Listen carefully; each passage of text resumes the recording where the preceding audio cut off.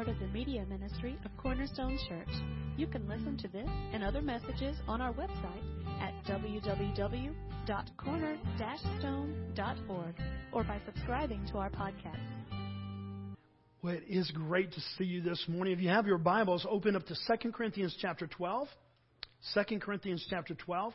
We're in a series right now about life lessons that every kid needs to learn. And I'm kind of convinced that somewhere in life we learn these, sometimes a little bit too late, but sometimes we learn them from the School of Hard Knocks. Anybody ever attend the School of Hard Knocks? Yeah. And so you kind of learn these lessons, but, the thesis here, the premise is, isn't it better to learn these lessons when you're 8 or 9, if not even earlier, than 28 or 29 or 48 or 49? And they're just life lessons, they're practical truths, and yet we see that there's a way to deal with each one of these spiritually. Well, in preparing for the lesson and for the sermon this week, I had a lot of different thoughts, and one just stood out in my mind. I can remember it like it was just almost yesterday. And it was years ago, but it was vivid in my mind because my daughters, I have 2 daughters, and was helping one with, Carly and I were assisting, with their projects. And I don't know if your kids have ever done those kind of projects, but sometimes they tell you a week beforehand. Other times they tell you the night before. And so you're running off to Walmart or wherever to get the supplies. You're putting it together. Well, this was one of those times that, it wasn't with, the night before, but we had kind of, worked on this, provided everything. They did all the work. And I thought we had done a really good job. And turned it in. And it was about a week later, we got a B-.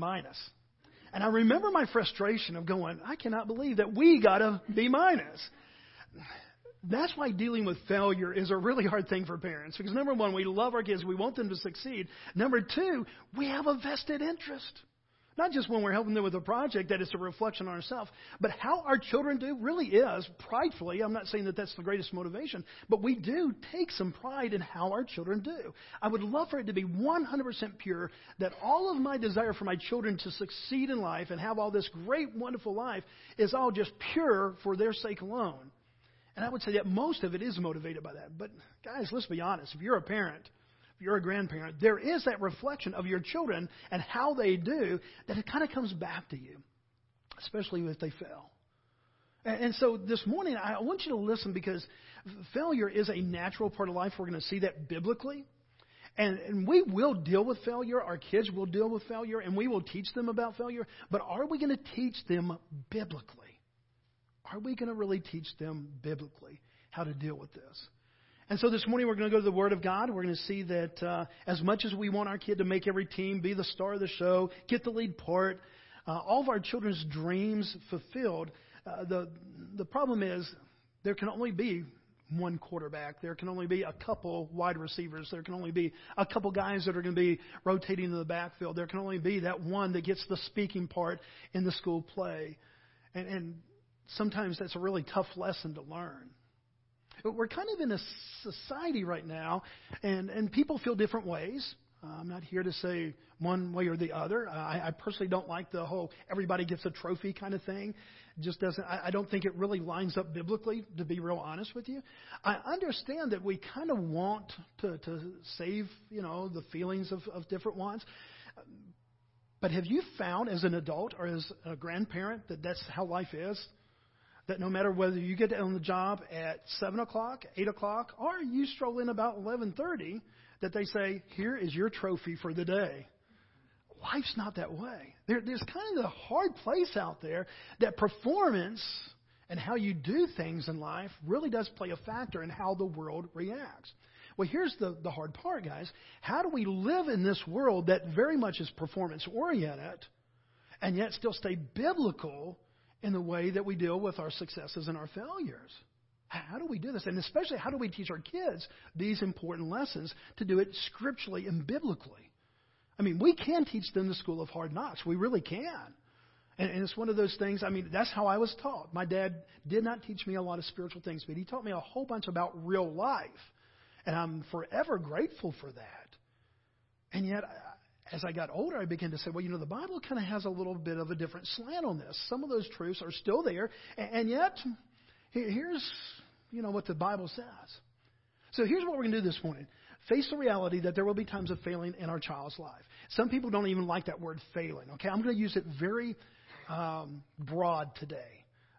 Setbacks in life. Some of their own doing. They made the wrong choices. We saw last week, choices have consequences. Sometimes, as we just sang in the song, sometimes it rains on this person. God, He gives and He takes away. And God said that up front. That's not something He tries to slide in the back door. He says it rains on the just and the unjust. In other words, this world, because it's a fallen world and we're fallen people in this world, not everything always happens good to good people. Not just bad things happen to bad people.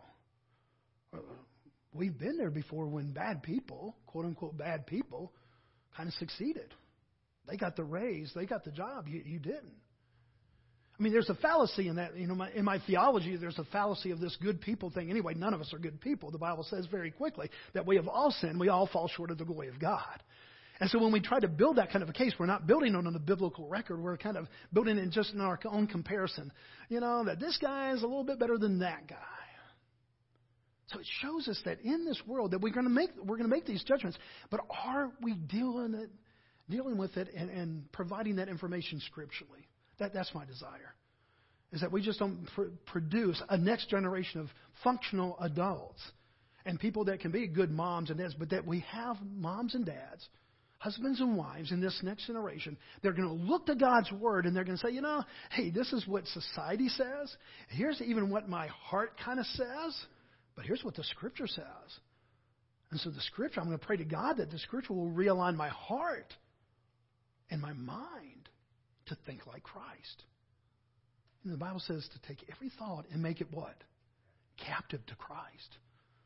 And that's our desire, is to live that kind of life. I want my kid to get the A+. I would not for my child to be the one that is the star of the show. And if she desires that she wants to be Annie in the musical production Annie, I want her to do that, whether she can sing a lick or not. That's a parent's heart.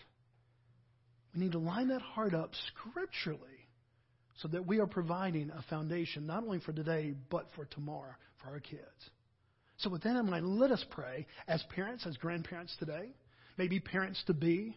Let us pray that God will speak to us. Because there's going to be some things today that are said that you might find kind of grain against you. You say, well, that's okay. Maybe the Bible says that, but I still want my child to be the star. I get that. I really do get that as a parent. But let's pray that God would speak to our hearts. Write on His truth on our hearts this morning. Father, we give you our minds, our hearts. Father, how many times did Christ say over and over again, let him who has ears to hear, let him hear. And that's our desire this morning, Father. This thing called parenting, Father, we do it. It is motivated by love. And yet, Father, we agree that there's probably a little bit of pride in there, and there's a little bit of that reflection of how our children do reflects back on us. So will you give us the purity of mind and thought? And Father, as we entertain the Scripture this morning, as we delve into this word that you have for us this morning, that, Father, we would be able to see your truth, and that truth would set us free. Free from a culture that might say, hey, everybody deserves a trophy. Free from a culture that says you're only good if you win. Father, free from all those things, but that we would find our truth in your word and in your truth this morning. Father, this is our prayer. So we prayed in Christ's name. Amen. Amen. So this morning we're going to do those two things. Open your Bibles, 2 Corinthians chapter 12 again. I always want to tell you the context. If we're not doing our book-by-book study like in James, we're taking a short kind of relief from James. So if we're not going verse by verse, I always want you to at least know the context of the verse that we are going through, so that we don't kind of just cherry pick, a couple things and a couple words that may line up to what we're trying to achieve. What's going on in 2 Corinthians chapter 12, Paul is writing this letter to the Corinthians, and he's really kind of under attack. There are some people called the Judaizers that are starting to attack Paul. They are saying, Paul, are you sure you're an apostle? We pretty much saw you trying to stamp out Christianity. What about this change in your life? And so Paul came upon a question not only within the Christian church, but even those outside the church. And there's a lot of people that were just kind of saying, okay, where's your accreditation, Paul? What really makes you apostle? How do we know that you're the real deal? And so as we get to chapter 12, Paul kind of validates that he's the real deal by saying that God had given him a vision and that he had been taken up to heavens. Whether that was a vision, whether that was something he just dreamt, whether he really was taken, we don't know. And yet what we see is that Paul was kind of unfolded before Paul with some mysteries and some things. And so he uses that as a substantiation. And he comes and he says, this could really give me the apostolic big head. You're asking, am I a real apostle? And he said, man, I've seen the Lord. Because part of this vision is he saw Christ. That's a pretty big deal. And so he comes back and he said, man, this is something I could easily boast about. And I only tell you this because, I'm trying to substantiate that God has called me. And so he's making that case. And this follows right afterwards, that he had a vision of Christ. He saw these great things.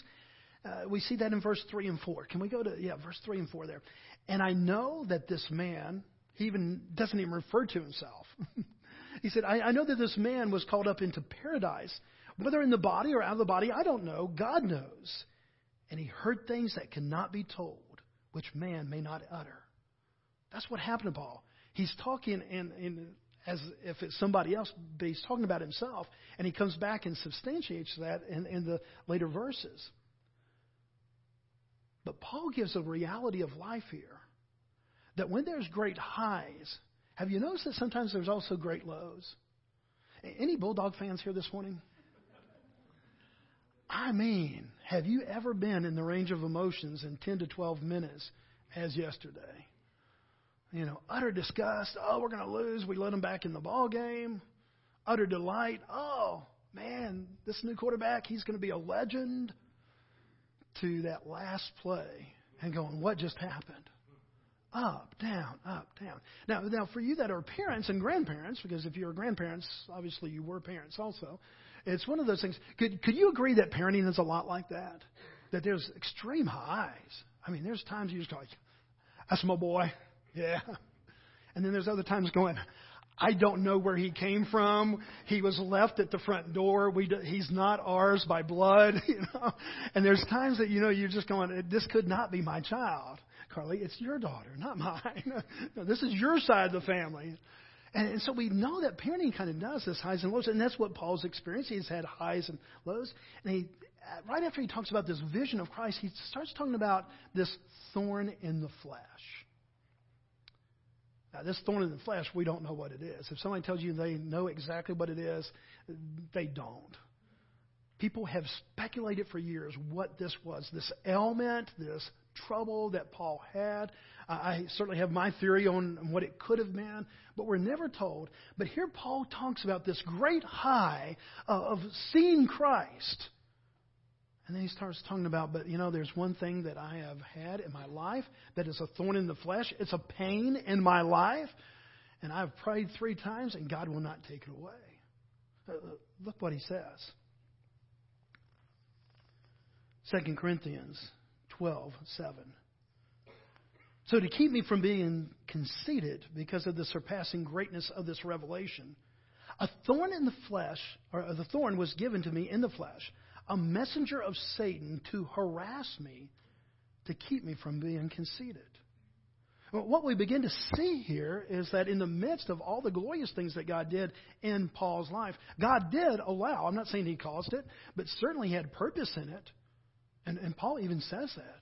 Now, he kind of attributes this to Satan. He said, this is not in a way, this isn't a good thing, but God has allowed this to be in my life for a purpose. I want us to entertain something so spiritual, and yet there is kind of a question that you're going to have to decide in your life to kind of give us a foundation to work from. It involves 2 questions this morning. We sing a song that illustrates this truth, Good, Good Father. How many of you this morning, you don't have to raise your hand, but just in your heart and your mind, do you really 100% agree that our Heavenly Father is a good, good Father? You have an answer to that? Okay.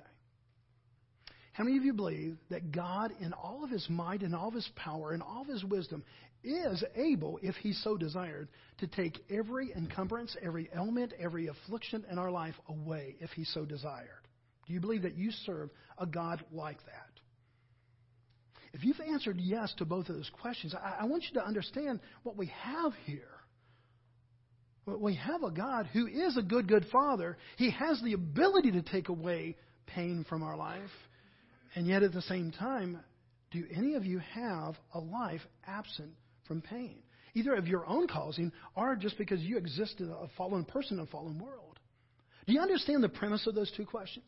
Because it's very important, not so much philosophically, even though it's kind of a philosophical thing. It's important for us scripturally to understand that about this God that we serve. That he is a good, good Father. And he's not just a good Father when it's sunshine. He's not just a good, good Father when everything is rosy in our lives. When the world seemingly is falling apart, whether our own choices are because of some other choices that other people made in our life, he's still a good, good Father. When we begin to understand that, then we can kind of back off and begin to say, okay, God, what do I need to know about failure? Because if we see failure as only God's disapproval, and sometimes failure comes because we have sinned, and as we saw last week, choices, consequences. So let's not erase what we established last week, or what, better yet, the Bible established last week. But at the same time, the same Bible says it rains on the just and the unjust. We just sang this morning. He gives and he takes away. He's the same God. The Bible says there is no shadow of turning. And God's not moody. How many of you would love, if you're married and your spouse is here, would love, well, that's a loaded question. I was going to say, would love to live with a spouse that wasn't moody? Raise your hand. You know that you would. Yeah. I mean, wouldn't you just love steady Eddie? Man, same every day. And we're hoping that same is always up. Okay, is always the positive. Man, we're up, we're down, we're here, we're there, we're all over the place. God is not like that. God is not like that. There's never a day that he is unjust. There's never a day that he is unloving. There's never a day that God gets in a mood and says, I'm going to let the world have it today. He may bring about judgment, but his personality has changed. His mood does not change. He is holy. He is just. He is loving. When we understand that gives us a basis to be able to start to go into kind of this whole question. Okay, if God is a good, good Father, and he has the ability, certainly the power, the might to take away every encumbrance, hindrance, failure, difficulty in our life, then why doesn't he? There has to be an answer to that question. And we begin to see that answer in this scripture. Again, let's go to verse 7. Because Paul tells us what he believes was the purpose of this thorn. He says, so to keep me from becoming what? Conceited.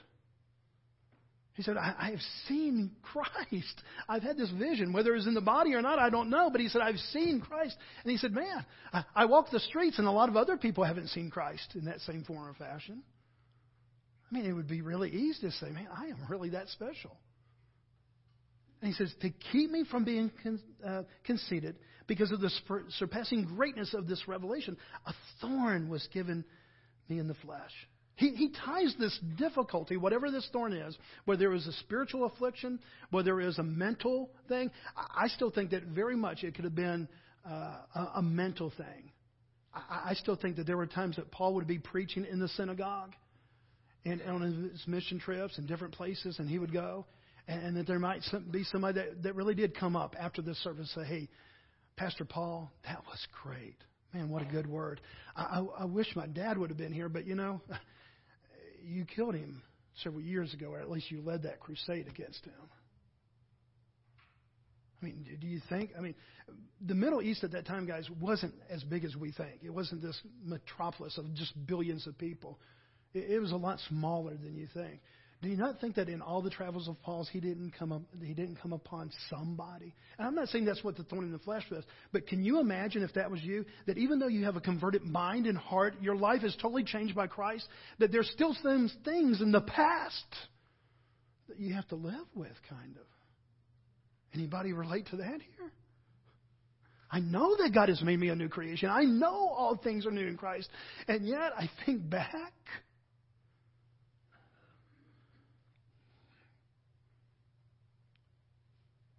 In my last church, I knew of about 3 or 4 ladies that early in their life had taken a child, aborted a child. And if I was ever going to preach on that, I said, look, I just want you to know. Because they were living victorious Christian lives. And yet, guys, every sin has cost. Everything has hard places in our hearts and our minds. But I've never seen a wallop that Satan does like that. And I just wanted to know. Look, Christ loves you. I know you're walking with Christ now. You are a brand new creation. But I just want you to know, because I didn't want you to be blindsided tomorrow, because we're going to address this with God's truth. But I just want you to know. And sometimes they would choose to be there, and sometimes they wouldn't. Folks, God tells us that there is victory in following Him. And at the same time, we have to deal with this past. And I don't know what Paul's problem was. Some say it was a stomach condition. It could have been a lot of different things. But you see what he's doing instead of just saying, oh, I'm a victim, because we're going to see that every week. We could have easily made that conclusion last week, that if you don't tie choices and consequences in your child's life, they come out a victim. Next week, when we talk about teaching our kids to respect authority, very much, you don't do that in your child's life. If you don't do what Romans tells us to do, then they're going to grow up in a society that says, well, you're just a victim. And I promise you, the one thing that the Christ does not invite us into is being a victim. We are victors in Christ Jesus.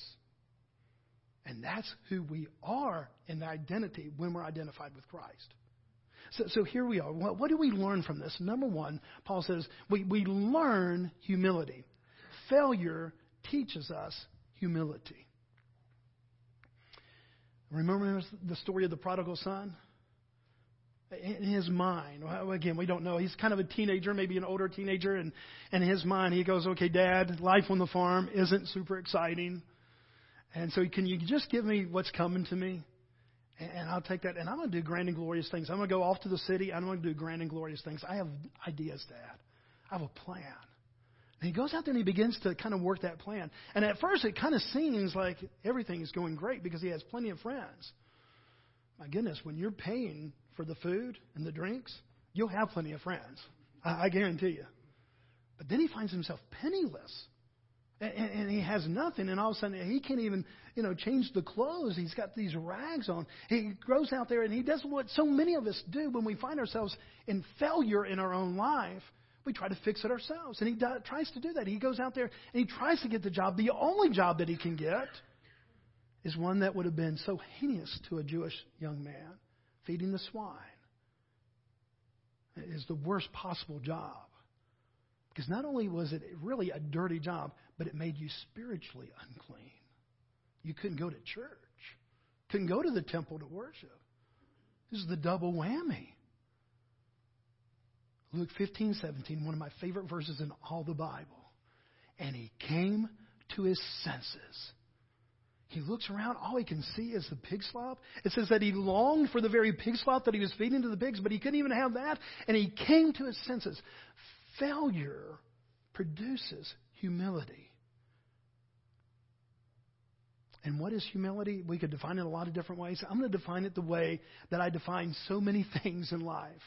Humility is a proper sense of the truth about man and the truth about God.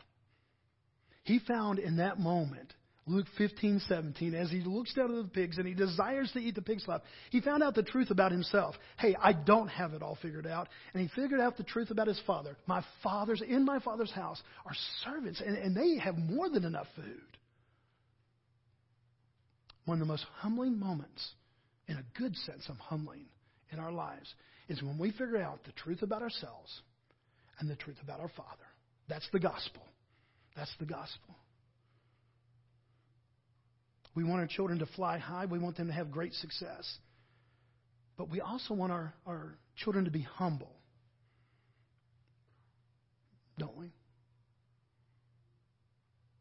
Do you want your child to be that kid? Everybody knows who that kid is. The kid that after he scores the touchdown or does that, gets right in the face of the other one. Does the little dance, this or whatever. I mean, we want our kid to score the touchdown. Do we really want the kid that gets there and, kind of makes mockery of every other child because of his own eliteness and everybody else is inferior? We really don't want that kid. We want him to be successful, but without the head that comes with it. Well, biblically, if I understand this scripture, that's what God's aim is too. God wants us to be successful, but He's going to define success a lot differently than you and I would define success. And His is always going to have a spiritual basis rather than just W's and L's, wins and losses. And so what we see here is that, God began to work in Paul's life. He's called him. He has him appointed. He probably, besides Christ Himself, is the most outstanding person in the New Testament that we have reflected there. And yet He has this element. He has this predicament. He has this thorn in the flesh. He prays 3 times. I think it was many more than that, but 3 times that he was probably in concentrated, purposeful prayer. Remove this from me. And God doesn't do it. Why? Because He said, Paul, I need to keep you humble. Because like all humans, you have a tendency that when things are going really good, you get full of yourself. And it's only when things get bad that you kind of come running back to me. Now we're not like that, though, are we? I mean, not so much that we get this braggadocious, but I mean, have you ever noticed this great characteristic about yourself that you share with all the rest of humanity? That when things are going good in your life, that God is to help those children in Africa that were on that commercial. Because I am steering my own ship over here. God, I'm doing okay. Verse 8. 3 times I pleaded with the Lord about this, that it should leave me. 3 times. Now, why are we told 3 times? Well, why does He say that? Number one, I think it's more than it wasn't just a fly-by-night prayer. I think it also shows history. So many lessons that we learn biblically, biblical lessons, are learned over time. None of us are quick students. We want to be. We desire to be. We want our kids to be quick students. But I promise you, so many of these lessons that even the Apostle Paul learned, he learned over time. We look in Philippians, he says, I have learned to become content in all things. He didn't say, I've always been content, no matter if I was in jail or not. He says, I've learned to do this. And when he says that I've played it 3 times, I think that it's showing us here kind of a linear history that's out there that we didn't really understand until we got the whole story. This past week, somebody put on Facebook, Miss Cindy put on there about Sunday dinners, and it reminded me of something. We had a rule growing up in my house that you had to be home for Sunday dinners. And other nights, you might be able to go out, you might be able to do this, but even as an older teenager, Sunday dinners were not an option. They were going to be in the home with the family. And I hated that. And there's times I despise my parents for that. I'm going, you know how much fun is happening right now? They have a football game going down the road here, and I'm missing the football game because I've got to be here. Now, many years down the road with history, I agreed with what Miss Cindy put in there. I would do anything.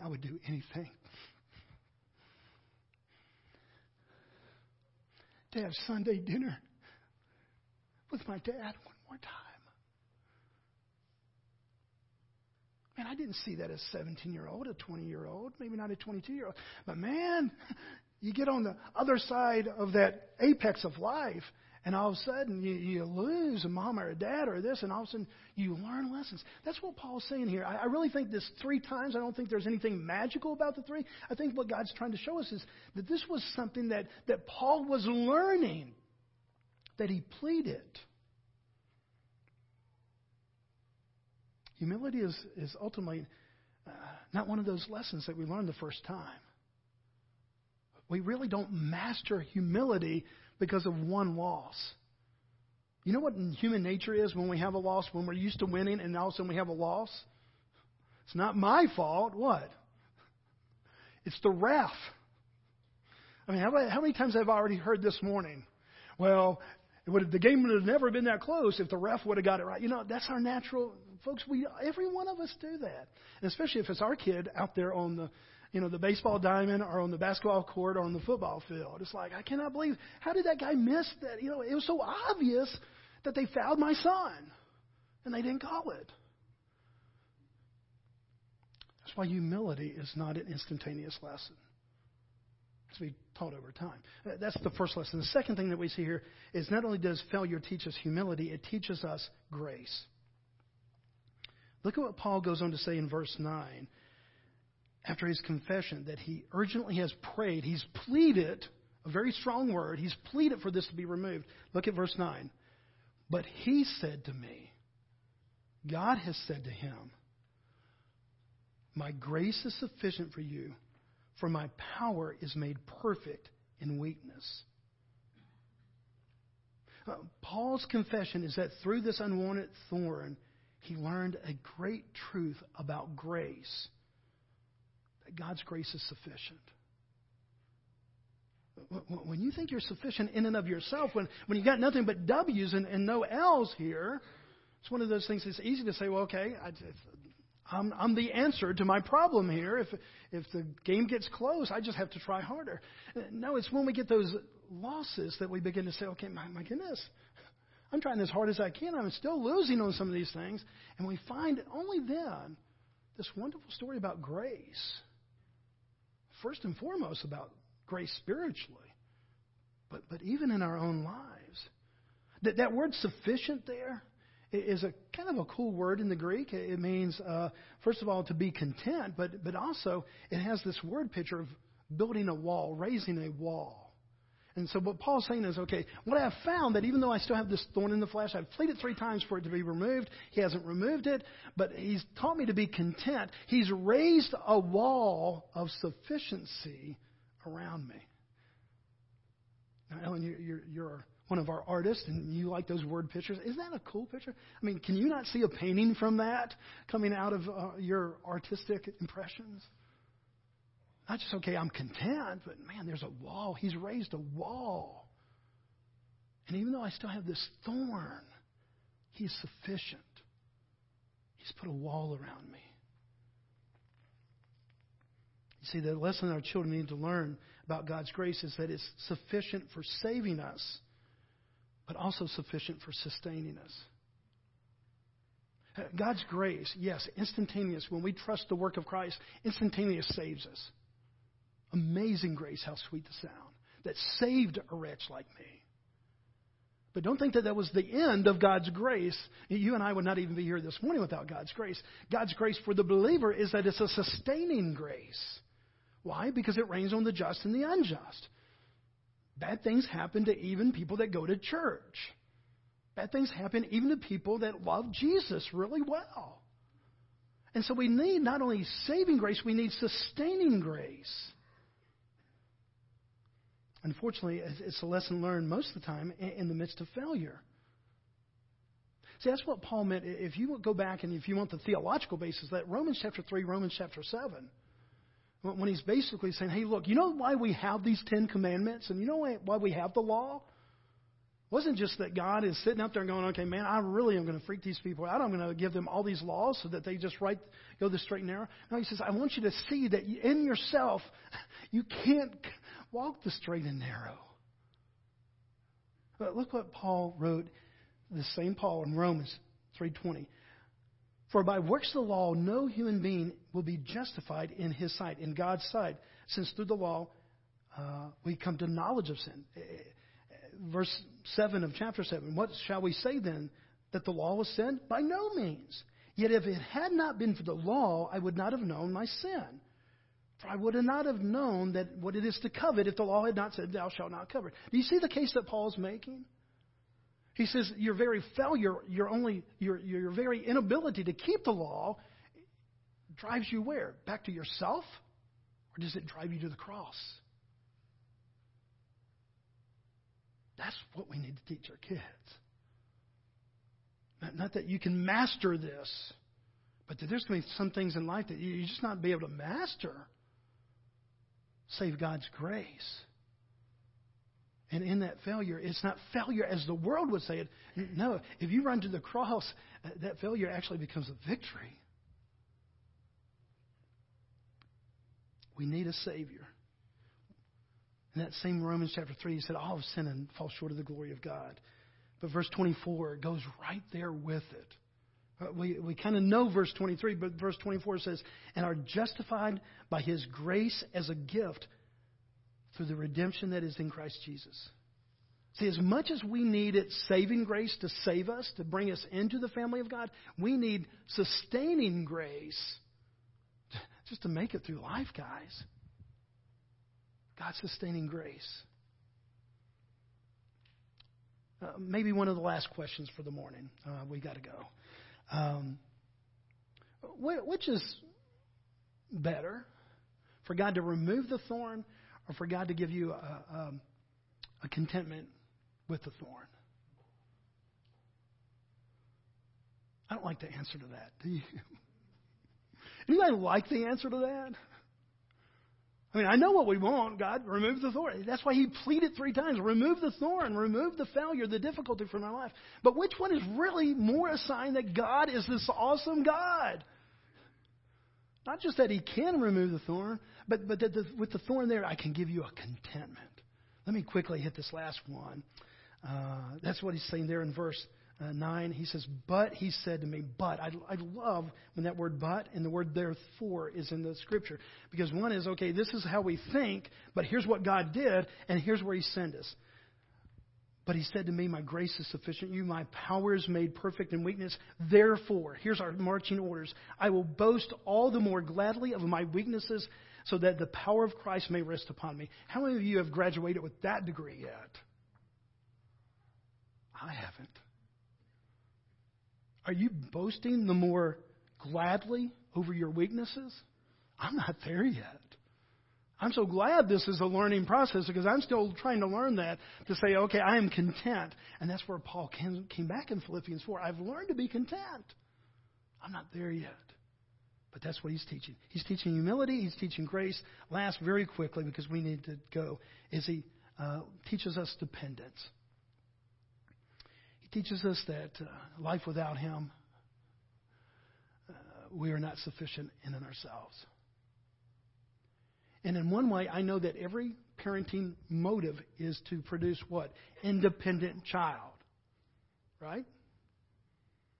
I mean, do you want them coming back and living at 40 and 50 and 60? Surprise! Kids, come on in. Grandma and Granddad, this is our new house. I mean, I know sometimes life kind of brings that about, but, we want to raise independent kids. But please do not raise kids that are independent from the grace, the need to run to the cross on a daily basis and have union with Christ. Raise kids that are independent, but that are still dependent on the grace that saved them and the grace that sustains them. It's kind of hard. Do you see how these things are kind of, sometimes polar opposites, how we're pulled in 2 different directions? This is tough, guys. But I promise you, that is a lesson that will be learned. There will be that humbling moment. And I would rather have my children learn that humbling moment at 8 and 12 and 13, just like we said last week, because the costs are much more minimal than at 28 and 33 and 35. When it's not just, this boy doesn't like me anymore. No, it's the end of a marriage. It's getting fired from the job. It's how do I pay my mortgage? The stake is a lot higher at 33 and 35 than at 8 and 9. We're going to end as we did last week. Is it too late? Is it too late? Some of you have preschoolers.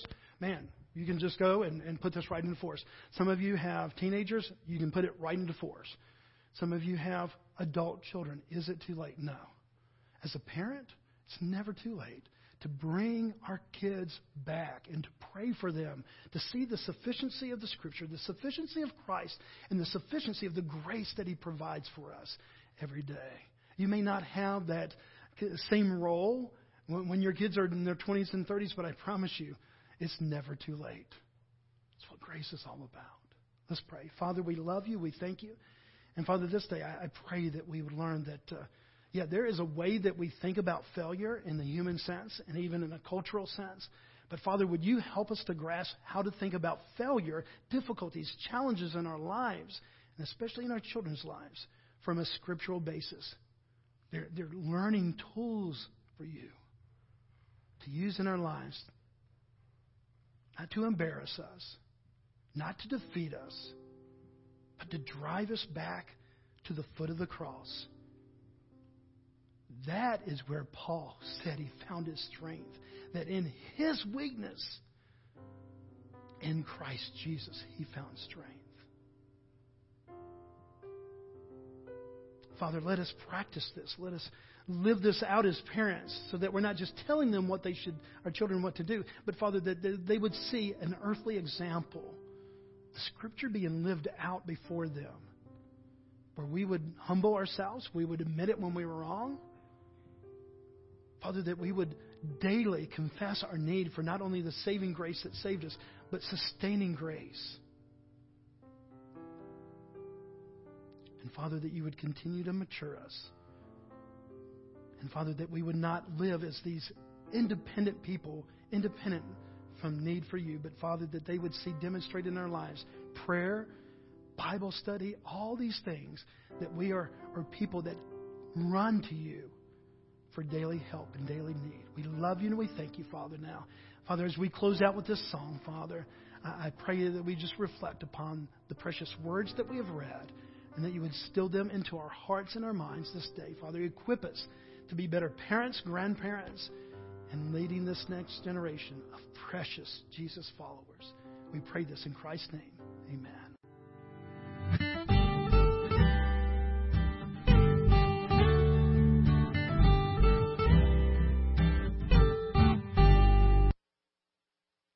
Thank you for listening today. We hope this message was a blessing to you. To learn more about our church or our media ministry, you can visit us online at www.corner-stone.org or find us on Facebook.